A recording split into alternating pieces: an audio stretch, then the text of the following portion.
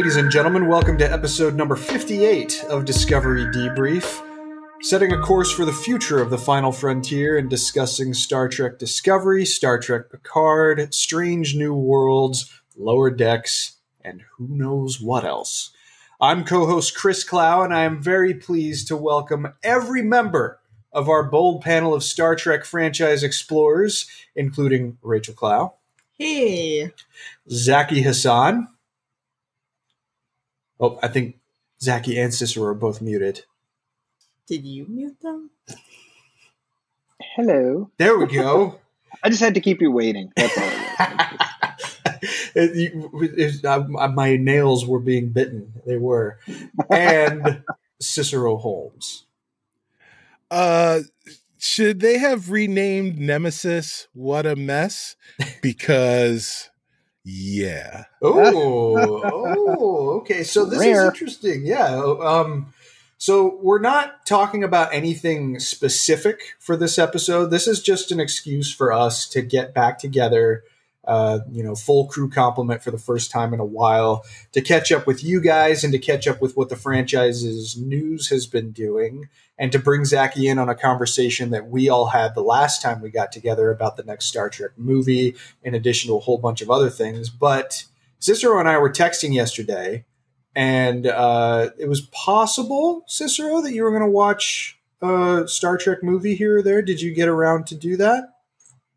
I am happy to say that first off, shamefully have to say that I had never watched all of the Star Trek films up until this morning, where I completed all of the Star Trek films.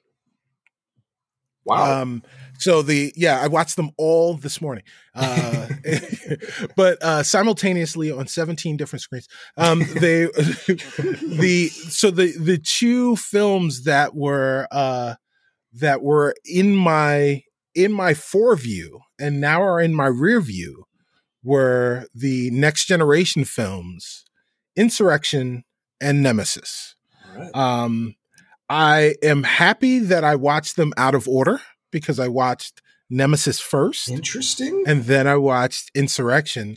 I only watched Nemesis first because that is the one that is on Paramount Plus. And Insurrection is both on Prime Video and on Hulu, but not on Paramount Plus. That's so weird.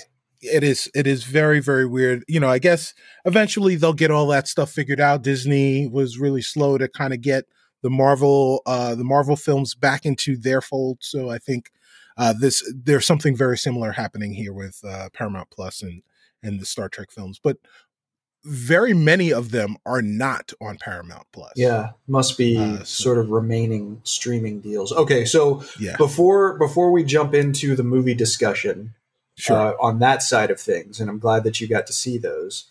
Zaki, welcome back. We are very pleased to have you back. Tell us what you've been up to, man. How have things been going in your life? I know that Star Trek hasn't been a big component of what you've been able to devote your time to of late, but what has the trekking been like for you in that time, whatever limited trek there was, and just what have you been up to? Oh boy, I'll tell you, it's been an exhausting but exhilarating time, sort of navigating, trying to teach during the pandemic, and that's why Trek has sort of taken a back seat, just because I'm currently teaching 11 classes. Good Lord. Which is generally not the recommended dosage of classes, right? But I'm a feast or famine type of person just by nature. So when I'm offered work, I tend to take it, because I'm always I don't know, just my disposition is like, if I say no this time, there might not be a next time, and that's just sort of how I've been. And so in a way, I mean, I can't even complain, because I have no commute, so my classroom is wherever I happen to be sitting, plus my Zoom background. So, there are days where I'm on my bed. There are days where I'm in my closet. There are days, you name it, But it's been a real it's been an instructive time. And one thing I was telling my wife was like, as we're speaking now, restrictions are starting to lift a little bit. There's a sense of sort of being, uh, if not on the other side of it, at least seeing the light. And I was like, we're gonna remember this time, like for the rest of our lives. This will be like a stick pin in time. And so I'm almost like, let's sort of savor this as this part of our experience, draws to a close. And so it's been, it has been nice, and not to in any way minimize obviously the real human toll, but I'm very grateful that for myself and my family, we haven't really experienced any hardship during this time, and that's probably what else can you ask for, no one in my family came down with COVID or anything like that. Like, we've all been okay, and I'm so grateful for that. Absolutely. Very well said. Well, I mean, I can certainly understand the taking in the historical implications of everything that's happened. I mean, the fact that all of us have been alive during this time, someone in the future, including our children or grandchildren, are going to ask us what it was like, right? I mean, that's just the nature of this. I remember walking through a grocery store in Skokie, Illinois, right after things started to get handed down, and I had just started working from home, wearing a mask and thinking that was unusual. And as I was walking out, there was a TV that was playing a news report about how the stock market was crashing again. And for some reason, that moment just stuck out in my mind of, wow, this is history. Look around. There's people that are masked. The world seems to be falling apart. We have a stupid fascist that's leading us. This is a very unusual time in our history, and that's going to be with everybody experiencing this forever. And, well said. Yeah. And thankfully, you can look back on how things were then and how things are now, and there is a notable improvement. And sentiment does appear to be improving, and Washington State is among those that are starting to see restrictions lift. But I think the sentiment is a very welcome one. And for those people who have lost, our hearts, of course, go out to you. But yeah, thankfully, at least in terms of our family, we're fortunate as well. And I'm glad that you two are both with us here today to join us and talk about something that I think we can all escape to and still also kind of aspire to, unless I'm being too optimistic, Rachel. Which, what? What do you mean? Well, if I believe Paramount, we'll get into that in a second. You're not being optimistic. You're being naive. Oh, okay. Right. See, well said. Sometimes those are interchangeable, I guess. Yes. So, Zachy, before I hand it back to Cicero, so he has just watched the last two TNG movies. What goes through your head, first of all, when you hear he watched Nemesis first and rounded it off with Insurrection? And also, just how do those movies sit with you now, before I hand it off to him? How do they sit with me now? Well, I haven't watched Nemesis since 2009, so I think that sort of says a little bit, I guess. I will say, I think Nemesis. I've never been a fan of that movie, but what irked me about it probably more than anything is that up until a year ago, that was the end of the Next Generation's journey. And so I tend to look at Nemesis now sort of like how I look at X3 The Last Stand now. Yeah. In that, that what pissed me off about that was they were basically like, this is it, this is the end. And I was like, well, that's a shitty ending. And now I look at X3 as like, well, it's like a crappy issue of a decent run. It's like a bump in the road. What was Claremont smoking? You're right. Yeah. Yeah. You know what I mean? Yeah. So, and so that's Nemesis to me. It's like, well, it's like a, mediocre to bad episode, but there's still more story to be told. And so I can just sort of take it as that. And I think just in general, I look at the Next Generation films kind of the same way I look at the TOS films. I'm like, good or bad, it's an opportunity to hang out with my friends, Sure. And that makes it go down a little easier. Mm-hmm. Absolutely. All right. Well, Cicero, did you know that Insurrection was going to be available elsewhere before you decided to watch Nemesis, or what was it that made you decide to take it in that order? Because you do these broadcast order rewatches. You are just a subversive when it comes to absorbing Star Trek chronologically. So I really am, and it's completely unintentional. All right. Okay. Yeah. So, So what happened was I happened to be, when we were having the conversation, I happened to have been watching something on Paramount Plus already. So I was like, all right, well, as soon as I finish this thing that I'm almost done with, then, I'll queue up the Star Trek films. And it just so happened that Nemesis was the only one that was available on Paramount Plus. And then I looked to see where Insurrection was, but only after I watched Nemesis. And in fact, I did this almost unintentionally. I knew subliminally that Nemesis was the final film from the TNG crew, but it wasn't at the fore of my mind. So I was just like, oh, here's one of the TNG films. Let me just watch it. And knowing that I had 2 films to watch. And it just so happened that it happened to be Nemesis, and it just so happened to be the lesser of those 2 films. Very interesting. And to Zaki's point, I think I didn't come away with it feeling as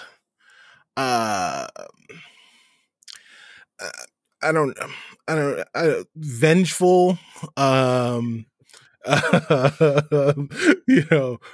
mouth frothy as many people may have been after watching that film, partially because I came out of it with the same outlook that Zaki kind of talked about, which is it was just, it was something bad, but immediately, not to spoil the film, no spoilers for the film, but I knew that things would be reset based on the fact that I had already seen Picard. Mm-hmm. And so so the stakes that they planted in that film didn't feel as final. Sure. And because they didn't feel as final, I didn't have as visceral a reaction to the events of that film as someone who may have seen it at its release or not long after its release. It's funny. I mean, I just remember coming out of the theater in December of 2002, almost kind of numb, because I wasn't sure that, for whatever reason, just in the moment, I was not able to fully digest the death of Data. That legitimately shocked me at the time. And then it's only as time has gone on that I just kind of, before Picard came out, that I kind of didn't look at it as such a pivotal happening in comparison to every other adventure we have with him. I love the fact that I spent a lot of time talking about how I wasn't going to spoil the results of that film. And then you immediately came out and was like, yeah, the death of Data. The movie did come out almost 19 years ago. Yeah, I think 2 decades is long enough. Hey, man, I think I knew that those things happened, but I didn't see them until less than 24 hours ago. Right. No, but we also have talked about Picard. Sure. At length. Yes, and the results, right. Yeah, the thing, having not seen Nemesis and then watching the beginning of Picard, I had a very different feeling. Again, because I'm doing things in such a subversive way, I had a very different emotional take on that opening scene from Picard. Mm-hmm. That scene is beautifully shot. It is very poignant. It is all of the things, right? Mhm. But what I didn't bring with it was the baggage from Nemesis, where, you know, that excitement of seeing Data alive, presumably, Mhm. with Picard playing chess on the Enterprise, right? Like, and you know, and then obviously, of course, in Picard, it turned out to be a dream, but he was still alive. And then, you know, and then we get a proper death scene with Data, which feels like vindication for anyone who had watched Nemesis. That still used blue skies, by the way. Right. Something Yes. that was only connected to Data's end via Yes. a film that is largely reviled, which I still Right. find very interesting. But you know what? So there are good things. There were good elements that were in that film, but the film itself wasn't great. You know, and not this is definitely very hyperbole, you know, very hyperbolic, very tongue in cheek, but in similar ways to how I felt about season 3 of Discovery, right? Not to say that I thought season 3 was very good, but I felt like the components of the season were greater than the sum of the season. Right. And I feel like Nemesis had good components in it, but you know, ultimately wasn't a good film. Wasn't even, you know, a good extended episode of TNG. Okay, so hold that thought for a second because I Right. want to go to the rest of the panel real fast on something. So, Zachy, when you think back to first absorb, and spoiler alert, I guess,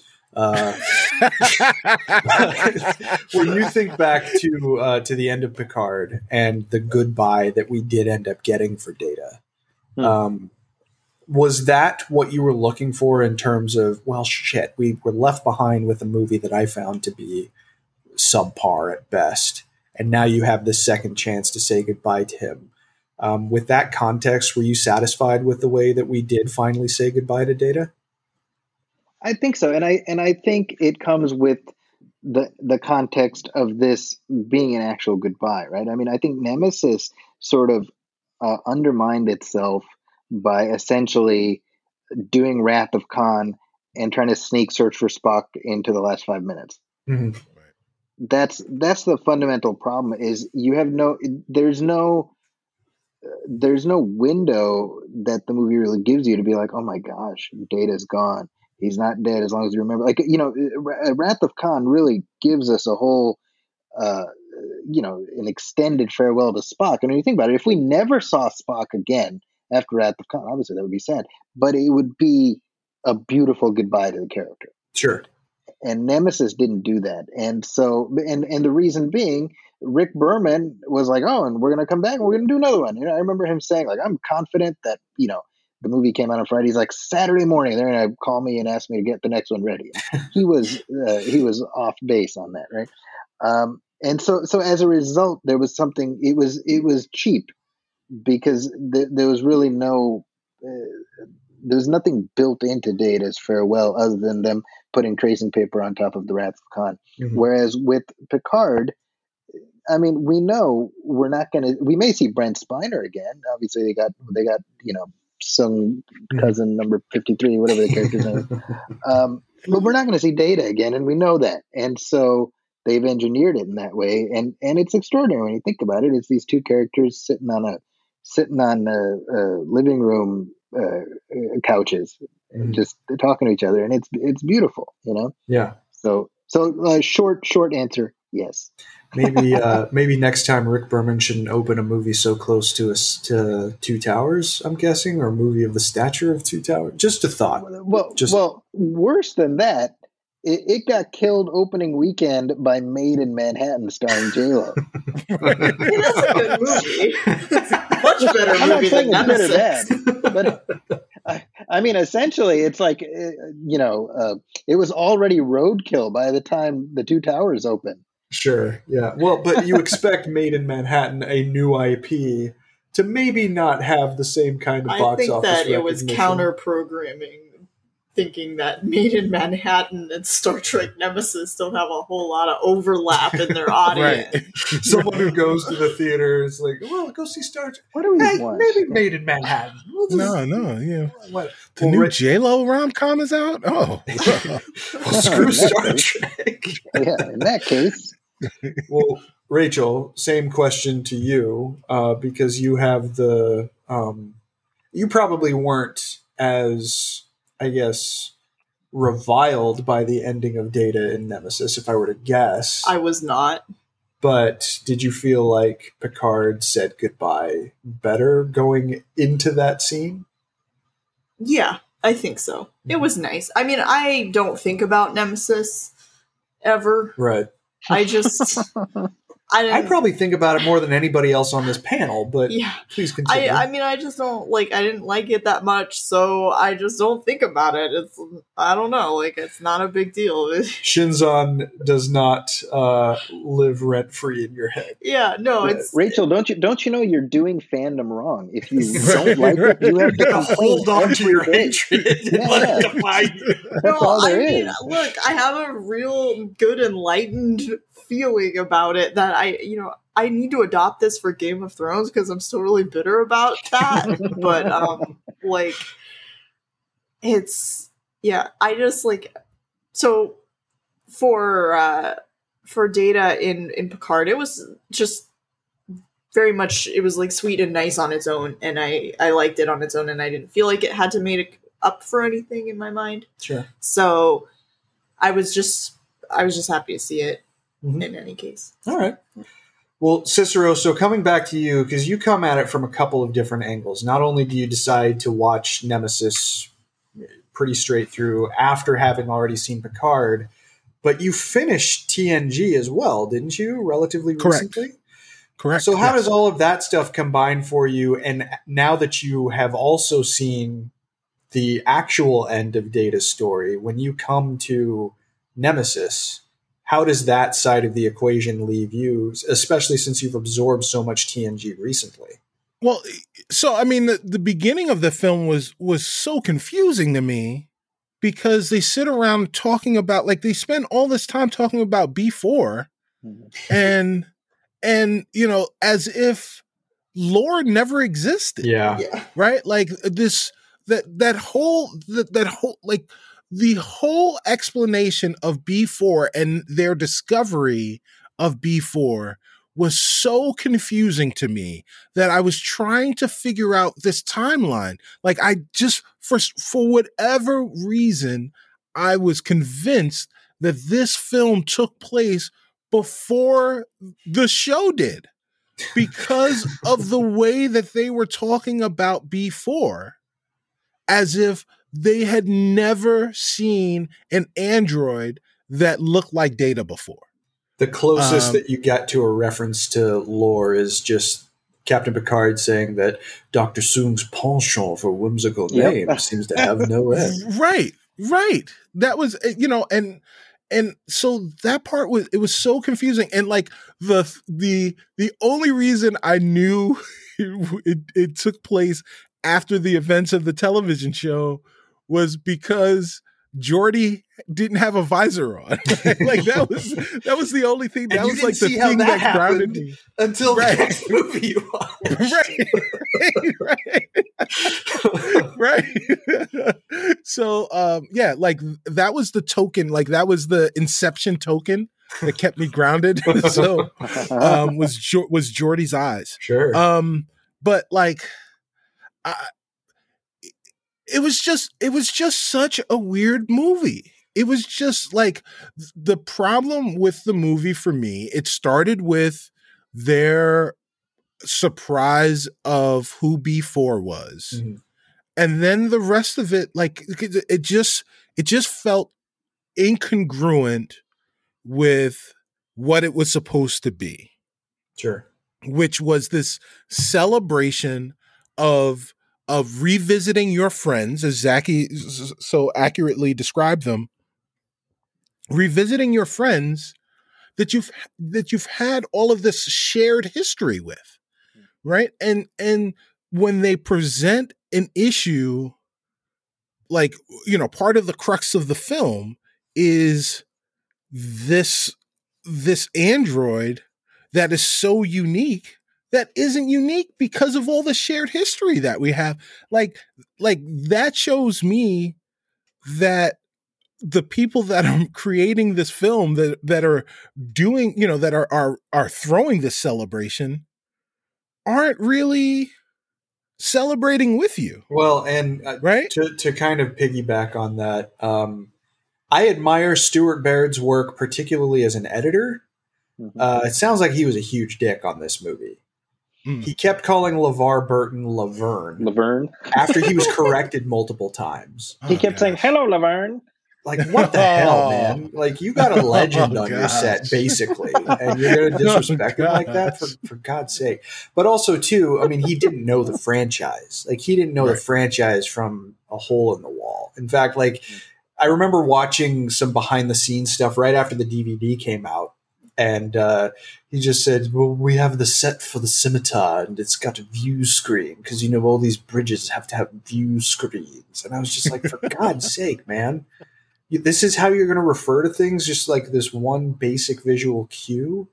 So it's just like your sense, from my understanding, is absolutely correct. He didn't really know what he was getting into, but also the journeys of the characters, they cut so much stuff out of this movie that would have been better served. So you actually have lines from Wesley that are on the cutting room floor. You have a single line that they cut out that would have cleared up, wait a second, why is Worf back on the Enterprise? Right. The last time we saw Worf, he was supposed to be a diplomat for Kronos and the Federation. And there was a line that they cut where he said the life of a diplomat wasn't for me, or something to that effect. And they just cut it out. And it's like a single line would have helped to smooth out those kinds of things and at least give service to the journey that a lot of fans went on with Worf for 4 years on DS9. But even that, I didn't like that. I don't know. Like that line rubbed me the wrong way. Oh, because sure. It just felt disrespectful to what Deep Space Nine did with that character. Very dismissive. It treated DS9 like a detour instead of something that was far better serving of the character than TNG did. Yeah, and I mean, I guess DS9 just gets lumped in there because it was kind of a transitionary period between TNG and then Voyager, and since Voyager was the last show before Enterprise, I guess it was just sort of seen as having the baton, even though DS9, for all intents and purposes, I think from this panel's perspective, is the superior series. But I think you know, what happened to DS9 in the moment was that it was still the black sheep of the franchise. Yeah.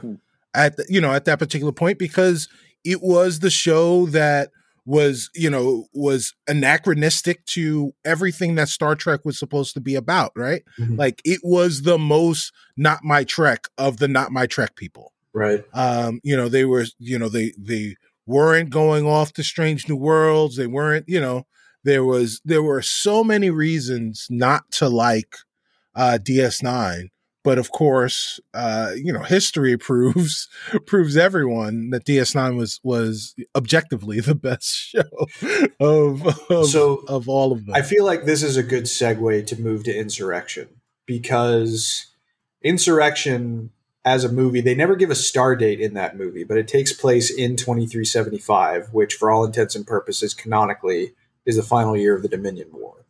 So after First Contact going into Insurrection, a lot of things have transpired in the Star Trek universe, and these are my key issues with Insurrection. So the war has been going on for years by the point that this movie starts. You have the Federation flagship that's kind of off doing its own thing that seems very disconnected from the fact that there's an interstellar war going on. We have seen Worf not only get married, but lose his wife by the time this movie begins, I'm led to believe, is the form of the chronology. Obviously, we never saw any crew members from the Enterprise at Worf's wedding, which still bothers me, even though I understand the limits of a weekly episodic TV show. But also, too, there's a line in Insurrection and indeed in Deep Space Nine where they establish that the Sona is supplying the Jem'Hadar with Ketracel White. Right. And all of these things are happening. So my basic feelings, and I'll go around the panel before I throw it back to you, Cicero, but my basic feelings are that Insurrection is a good movie as an extended TNG episode. And I enjoy it on that basis. But when it comes to intertwining with the universe, it does a piss poor job that it should not have done. And there is a huge opportunity here that is wasted by going with a more typical adventure that has nicer special effects. I like Insurrection as a movie. I think it's probably got some pretty solid humor. I know that's something that people denigrate about it. I still laugh when I watch that movie. I was laughing the other day. But it's when you start to get into the shared universe aspect that so many questions just naturally encumber my brain that it gets in the way of me fully embracing it as a movie. So, Zachy, when it comes to Insurrection, what are your basic thoughts on it and how it interacts with the universe, but also just as a movie on its own? I think it's easy 20 plus years later to look at it as you say, like, oh, it's just kind of an extended, like a semi-decent two-parter from the show. I don't think it's any worse than, like, what was the, in like season 7, the thing with Worf when he, wasn't that a two-parter? I forget what it was called, when he goes and finds the Klingon colony. Oh, right. Oh, yeah. Where he actually goes to DS9 at first. Right. Yeah, and that it's like, all right, it's fine, My problem, the thought I had at the time, and I still feel this way, is there was a kind of hubris in making that movie so average. That's what irked me. Because to me, I'm like, you have to treat every at-bat like you got to hit a home run, right? So getting on base was not enough, when you think about it. They really hit it out of the park with First Contact. Like Generations was adequate, but you got butts in seats because, oh wow, Kirk and Picard together. That's your marquee. And then First Contact is really like a coming out party for the next generation on the big screen. And then they just kind of whiffed it with this whatever of a story, right? And so there was nothing to sell it other than, hey, here's more of that thing you like. But it's got to be more than that, Yeah. In addition to what you said about the Sona being kind of sketchy, in terms of the mythology of the universe, the other issue I have, and this is something I believe it was Gene Siskel pointed out in his review, he's like, the issue is that the conflict fundamentally doesn't make a lot of sense to me, because you're telling me there wasn't some amicable solution they could arrive at where you say, look, you go on this planet and it makes you youthful. Okay, well, let's figure out a way to share, right? Like the idea that Admiral Anthony Zerbe is going to be like, we have to do like a Trail of Tears here. Like, it's such a bizarre leap, right? Yeah. And there's no next generation context to get there, right? Because when you think about it, he's kind of like Admiral Marcus into darkness, right? In these militaristic and stuff. But like, there's at least some foundation there, right? You say, look, Vulcan got destroyed and it sent the Federation in this direction. Okay, you kind of get there.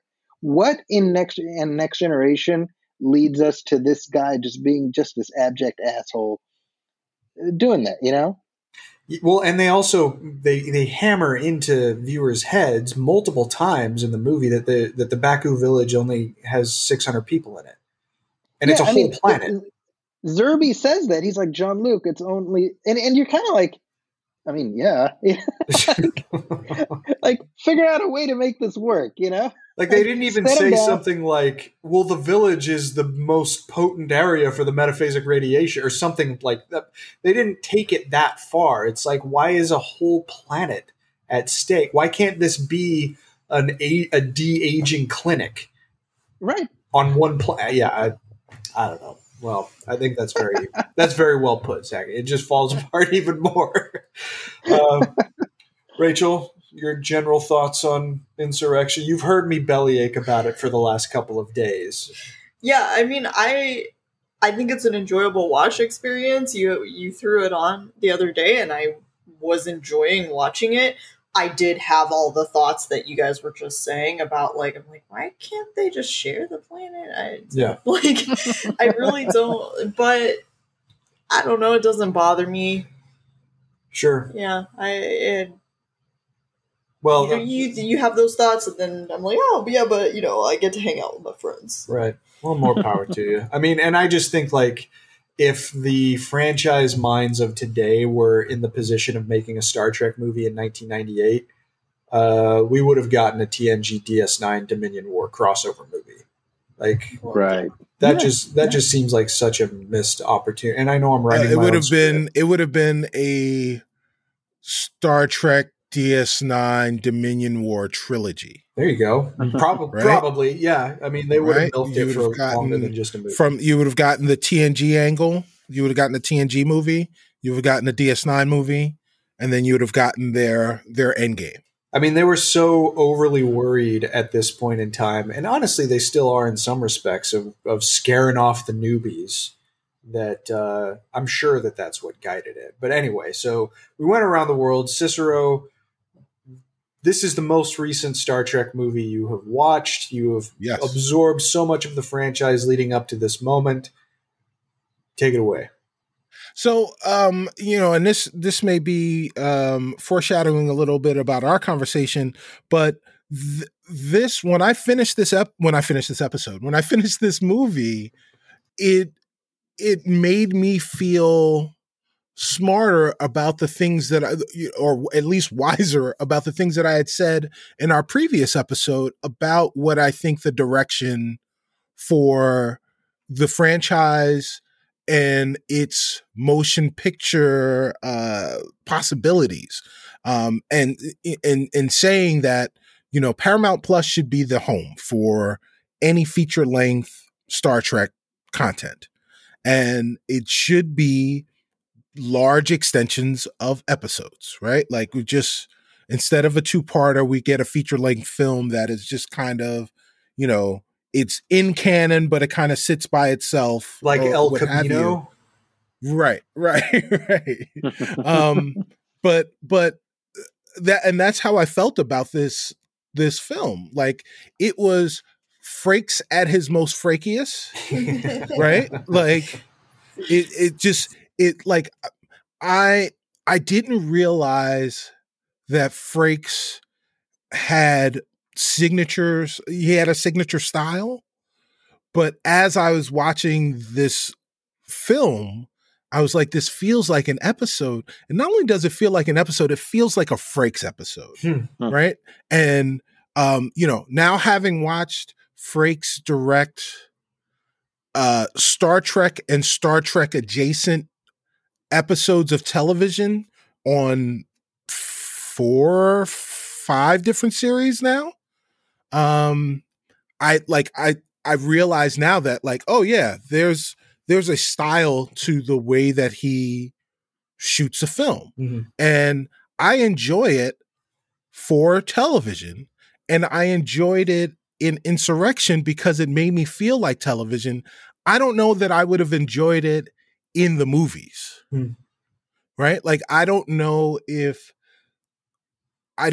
I realized that there is a difference, at least for me, in how I feel about how I view a film sitting in the comfort of my home versus how I critique a film when I have to leave my home and go pay extra money and get concessions and do the whole dance to go see a film in the theater house. But a film like Insurrection shows me that I do, because I don't think that I would have liked Insurrection in the theater. It felt too much like TV, but at home it was perfectly fine. Interesting. And that really kind of perfectly brings in an entirely new way that we absorb media now. right? Right. Through home exhibition that did not exist at the time this movie came out. Right. So that's an interesting thought. So overall, though, you have generally positive feelings. Like the humor landed with you, and Yeah. It was so like the Worf's pimple was a little cringy it's a at first. Gorge. But then they came back to it and it was like, oh yeah, it plays right. Like that was, but like, yeah, I mean, it was a really fun episode. Not, again, wasn't the best thing that I've seen that ensemble in. Sure. Like, and there have been episodes of TNG that far surpass what, the feelings that I had when I finished Insurrection, but it fell right in line with very good Trek, Sure. very good TNG. Mm-hmm. Nemesis did not. Nemesis was not on that list, but this film would have fallen closer to Nemesis had I had to go and leave my house and pay money to go see it. Sure. Yeah. And that's that. Like, I'm really coming to that revelation like now, Mm-hmm. and it is kind of shocking to me to be able to say that definitively. But yeah, there's a difference. I don't think Insurrection gets quite enough credit for rekindling the romance between Riker and Troy. I thought that the movie did a pretty solid job in that side of things, and something that persists through to now. So yeah, and what's funny about that is because I watched everything in reverse, right? And because while TNG was reversed for me in terms of like where I was with the series, the last bit that I was left off with was them very much being in love and just kind of realizing that where they would be together if the opportunity arises. Sure. Like that's very much how it was left. However, in First Contact, they were definitely separated, but my last viewing of them besides TNG was in Picard, where they were married and had kids, had a very loving relationship. So seeing them together in Insurrection and seeing them, married in Nemesis didn't seem weird to me at all. But if I had watched them, if I had watched it in progression, it may have seemed weird. But I like them. I obviously like Troy and Riker together, but I think Frakes likes Troy and Riker together. Oh, sure. I think that I think that's really where that push came from. And and for that unit. In terms of poignancy too, when Geordi got his eyes back, I thought that was pretty solid. That. Yeah. It has a that was great awesome. score, by the way. Yes. Beautiful. Like the that entire, I think it's called New Sight or New Vision or something, and it culminates with Geordi looking at the sunrise. It's beautiful music, and even the opening with the village. It's Goldsmith did some great stuff. He's so smooth, There is such a dividing line between a Goldsmith Star Trek score and everybody. Not that the other scores are bad per se, but they're just not that. Right, yeah. I mean, like even Star Trek V, it's my least favorite movie in the franchise, but I got nothing bad to say about his work. I mean, it's Goldsmith and James Horner and then everyone else. Right, yeah, exactly. Yeah. So, yeah, well said. All right, well, we are running up against the clock a little bit here, but I do want to bring Zachy into a continuation of the last discussion that we had related to the future of Star Trek on film.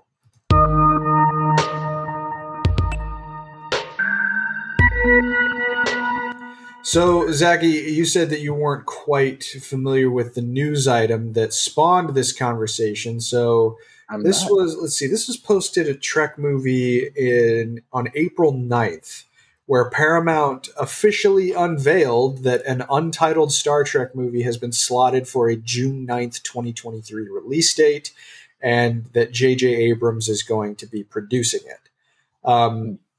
Quick and dirty recap of our conversation is that I felt that because Paramount was publicly declaring this release date as locked for the next Star Trek movie, and that they were giving J.J. Abrams' name out publicly, in spite of the fact that he has such a big deal with Warner Media right now and conceivably is going to be developing DC Comics-based projects in the future, that this was a relatively sure thing, that they have this date.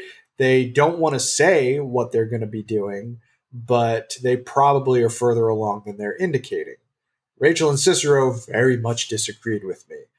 That this instead was just a development deal that they don't have shit for, basically, and that they're just throwing the gauntlet down to get people talking publicly about the fact that Abrams is going to be involved with a fourth Star Trek movie under his watch. When you hear that Paramount is throwing a gauntlet down saying June 9th, 2023 is going to have a Star Trek movie in theaters from producer J.J. Abrams, what do you feel like about the future of the franchise? Do you think that there's substance to this, or do you think that, Chris, you're crazy for believing that Paramount had something real to offer in the first place? There are always possibilities. That's my stock answer. It can't go wrong with that. I think a movie. Let me. I was going to say I think a movie will happen. Let me rephrase. I think Paramount very much wants a movie to happen. So I think this is more than just putting it out there. I think they want Star Trek to be a multi-appendaged thing. They want it to be for them what Star Wars is for Disney, which is they're doing cartoons and shows and movies and everything's feeding back and forth. They want it to be what Marvel is. Maybe not playing at that level, obviously. So do I think another movie will happen? Yeah. Will it happen on that date? Well, I mean, how many they've been developing something or other since Beyond, right? Yeah. So I'm cautious. I have a Spock eyebrow raised about whether they make that date, but I think something is going to happen. I think as far as Abrams' involvement, I wonder if that's not just sort of contractually, like he's got himself a little piece of the franchise now, the same way Michael Bay gets his name on every Star Trek movie, every Transformers movie, even if he has nothing to do with it, like Bumblebee, which he had nothing to do with, but his name is on it. You know, I think I don't think Abrams' presence signals anything. Like, I don't think it means that the Kelvinverse is continuing, nor does it say it's not continuing. I don't think that's enough to say anything. Obviously, I think I've been on record everywhere on this show to random strangers on the street that I very much want the Kelvinverse to continue. So that's what I'm hopeful for. But I don't know. You know, they may just want to do something completely different. Well, here's the thing that still kind of bothers me, even after we had our conversation about it last time on this show, is that after Beyond came out and people thought about it, what they did, you know, I'm on the record very much liking it and thinking it's probably the best of the three that have come out. But that's certainly not a unanimous opinion from the fan base. But right. After Beyond came out and performed the way it performed, which was under not just the studio's expectations, which are always astronomical, but I think just a lot of general observers' expectations. And we've talked on this show even about how the next Star Trek movie probably shouldn't be a summer tentpole. It should probably have a lower budget, and it should maybe lean back on, I don't know, like a November kind of a window. Yeah. But when this announcement comes through, Abrams doesn't know how to make a movie for less than $300 million, it seems. They've slotted it at the beginning of the summer movie season. And it seems like they're trying to announce it a couple of years ahead of time. they're really angling this to potentially be a tentpole in 2023. And I think, Cicero, if I'm not mistaken, your contention was that date is too soon. They can't possibly have something at that level, playing at that level, by the summer of 2023, just over 2 years from right now.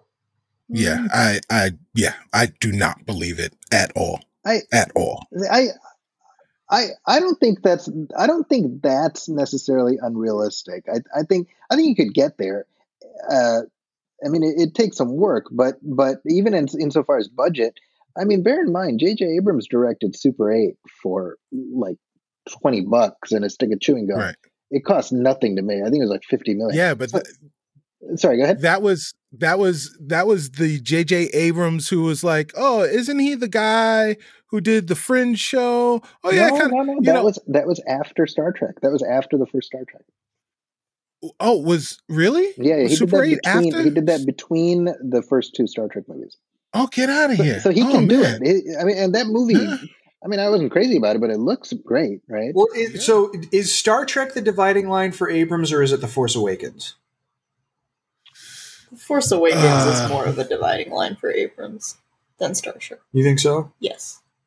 Because I think he doesn't. I think he doesn't get The Force Awakens without Star Trek, though. No, that's true, but I don't. I think that he. I guess he doesn't. He can do whatever he wants after The Force Awakens. His two Star Trek massively successful. Yes. There are two very different performers on his Star Trek movies, right? On the ones that he directed, because 2009 turned everybody's heads, and it was pretty close to being a summer blockbuster. It wasn't quite at the level that a Marvel movie is really at all, but it's still, for the franchise. They were happy with it. The studio was happy with it. And Into Darkness did okay, but it didn't do as well as 2009. Yeah. And then 2 years after that, he puts out a movie that makes $2 billion worldwide. Yeah. Right.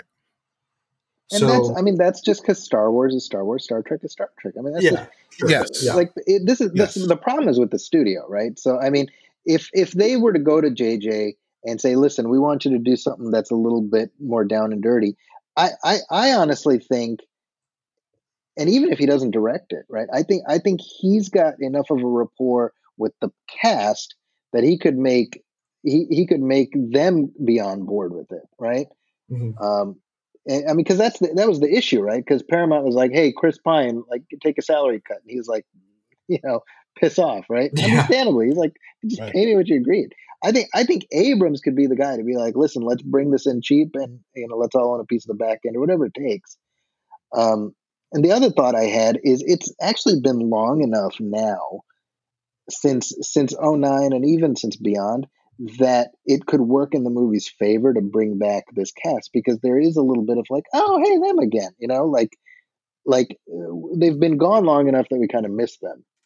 Sure. And the other thing is, when you think about it, there's unlike superhero franchises and like Henry Cavill playing Superman, he's on the clock, right? With these guys, they're not on the clock. I mean, you can play these characters, as has been shown historically, as long as you want. Yeah. Well, another thing that I didn't introduce into the conversation last time that I think has relevance here, and looking at the landscape at the time that Star Trek Beyond came out with the landscape that we're in today, strictly in terms of Star Trek, it's a night and day difference, right? Because when Beyond came out, no Star Trek on TV, really no seeming hope for a massive expansion of the franchise outside of the fact that this show called Discovery, we think, is going to be coming soon. And CBS and Paramount are, for all intents and purposes, separate entities. Now they're the same entity. Star Trek has a bigger presence on television, or at least in streaming media, which I think still counts, now compared with really at any other point in its history. They're just making more episodic Star Trek material.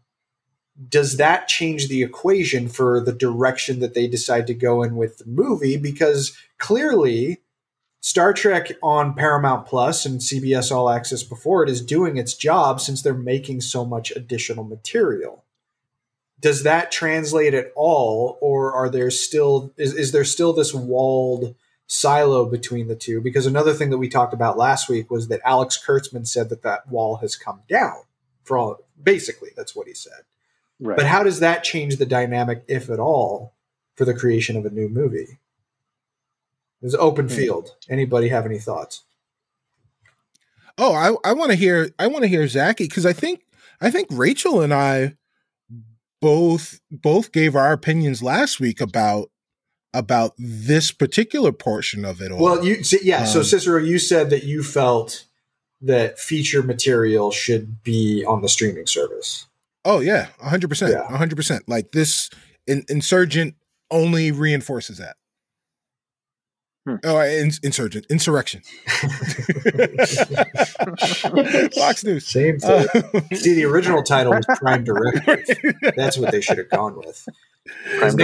Now Insurrection has a totally different connotation. But anyway. Yeah, right, exactly. Zachy, they should have called it Star Trek Optimus Prime. It probably would have made more money. I'd have wanted to see that. I think the merger for sure increases the odds of movies happening rather than there was a point there where Star Trek was not so much cannibalizing itself but competing with itself, and you had this weird situation where the movies couldn't refer to in terms of the marketing, there was no like synergy, right?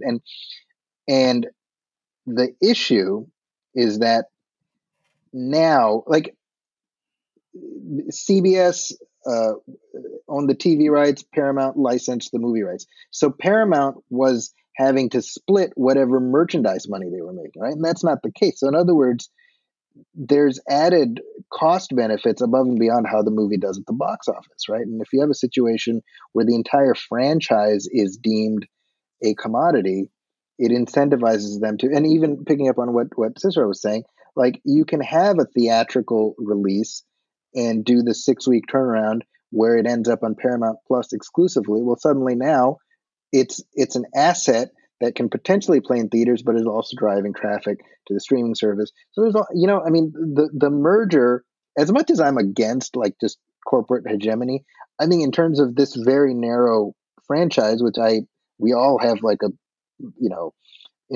emotional investment in, I think it's good. I think it increases the odds of just more Trek content of all stripes, television and features. I think both are more likely rather than less.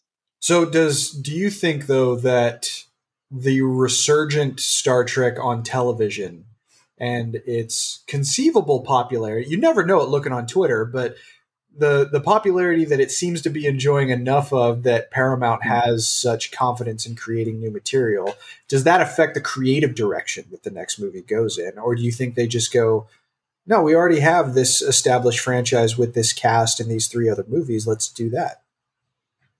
I certainly think that if they were to stick with the Kelvin cast, the spaceways are clear, right? Because there's nothing on TV that's doing that specific era. I mean, Strange New Worlds will kind of touch up against it, but that's going to be, Anson Mount said it, right? That's going to be episodic Trek. Yeah. And in very much in the vein of the original series. Well, what they can do with the movies is do something, not Frakes-ish, more cinematic on like a cinematic scale, slightly bigger scale stories, maybe not as big as the previous ones to spend less, but I mean, it carves out their own little niche, and they can find ways to make all the stuff feed back and forth. I mean, why not? If they can find a way to, I mean, Discovery season 3 finally, and I haven't even watched it, but I know of this, finally like acknowledges the existence of the Kelvinverse. Yes. Right. Well, that's kind of a big deal, right? Yeah. Yeah, I would think so. So now you can do this. Like, I mean, it's like, in Avengers Endgame, that the inclusion of the butler Jarvis is the first time that those movies acknowledge anything that the Marvel TV shows did. Right. And that little thing for me was like, hey, sweet. Suddenly now, you at least by implication, you broaden your canvas. Well, Star Trek has much less, back and forth that they need to do. They can find a way to connect the Kelvin verse and the main timeline in some cool ways. Have like you could do a next generation era crossover of like our prime TNG characters with the Kelvin timeline, and people would show up for that. Mm-hmm. Yeah. Sure. Anyway. Well, Cicero, Rachel, any final thoughts? You want to slap me across the face one more time, or Oh no, buddy. Wow. Sorry. It's all right. Wow. No, I had a good time. But no, just Hey now. Yeah, but I feel bad. No, Just it's crush your fine. dreams. It's fine. Right. It's fine. I got your back, Chris. I Thank got you, Zachy. Yeah, we're me and you against the world. That's right. Well, no, I mean, Thelma and Louise, baby. We're going over the cliff. Let's Hand in go hand. off the cliff. Yeah. But Rachel, for you, just how does this affect any perspective that you have on what the potential 2023 movie could be? Oh, Zachy has me feeling less cynical. If J.J. Abrams really wanted to do it, I have no doubt that people would, fold themselves in half to do what J.J. Abrams wants. Yeah. But I still don't think it's happening. I think it's a let's keep these investors happy Mhm. kind of deal. Yeah. Very well. Cicero, how? I respect the hell out of Zachy. But listen, California made a lot of things legal. Hey, bruh. I have zero confidence. Zero confidence. Again, like here's J.J. Abrams can work wonders. Like he can really, I think, even if he got those guys on to work for scale, there is zero chance that they're going to be able to make a film and release it in 24 months. No way. Right? Because they don't have a script, right? Like, here's the thing. Chris, while I think Zachy has made a very, very cogent argument about J.J. Abrams being able to make a successful film for less than $300 million, there's no way that Paramount is going to let him make a Star Trek film for less than $300 million, right? Because this is the problem. Paramount wants Star Trek to be at worst their version of Spider-Man, right? At worst. At best, they want it to be their version of Star Wars or the MCU films, right? They want it to be their tentpole, their Godzilla, to be the thing that they can look, and hoist up and say, we also have a thing too, just like you guys. And because of that, they're going to want something big and grandiose and ostentatious. And you can't do that in 24 months if you've got nothing Well, today. Hold on, folks. Let me, I did a little digging. Justin Lin signed on for Star Trek Beyond in December of 2014. Okay. So they had a year and a half, and they had to go from zero from when he signed, because they threw everything out. So it's not impossible. Okay. All right. And I thought that movie turned out pretty well. Just saying. There you go. Justin Lin, shout out to that dude. Yeah. Because he's doing great work. If you guys haven't seen Warrior, I know this is a Star Trek podcast, but go to HBO Go and check out Warrior. You'll thank me later. Oh wow! I will check that. Yeah. So that being said, you have yet again proven your point, Zachy. I'm still not buying it. No way. Not gonna happen. Not going to happen. Well, we'll have to get So. together again on June 9th, 2023 and see if we have our tickets for this movie. It'll be our next episode. Well, we'll get together. Look, I said we were going to get to some news. We've run out of time this time, unfortunately, but there is a lot of other news to talk about. I think we still have to get Zachy's perspective on the return of Q that we know is coming. Zachy, we'll save that for another time. Okay, fair enough. Because I'm sure you've got thoughts. There's a couple of other things that have come out regarding the future of Michelle Yeoh in Star Trek. Zachary Quinto has said a couple of things that are interesting, as has Anson Mount, which we alluded to a little bit, but he said some more things. But there's a lot of movement in this franchise right now, and we have heard that you would like our perspectives on this, and it's certainly not a want of not having gotten together, but we'll get together again soon. Since we don't have an episode to talk about, and we got to give Zachy time to actually see the rest of season 3 of Discovery before we review that season. But hey, look! That's the first time you've called him out, Chris. That's like, well, no, he said it earlier on the show, but no, it's fine. Look, we'll get to that in all due time. I think we're all motivated to stick together to talk Trek because we have a good time doing it and we all love it. So really appreciate everybody taking the time tonight to get together and talk. And Zachy, it's good to have you back, and we'll try and get together again very, very soon. But that is going to do it for episode number 58 of Discovery Debrief. We hope you enjoyed the show. And if you did, please like and follow us on our social media channels. And if you'd be so kind, we'd also appreciate it if you were to review for the show on Apple Podcasts or Facebook. It only takes a minute, and we'll be happy to read your review on the air when it's posted. If you have any questions, you can follow the show on Twitter at DSC Debrief, where you can also find all of our individual Twitter handles. And feel free to send us questions through Twitter, our Facebook like page, or by emailing us at hailingfrequencies@discoverydebrief.com. Please be sure to set your courses for this feed for future episodes, and be sure to join us next time as we discuss all the goings-on in the final frontier. As always, though, until we meet again, please go boldly, my friends.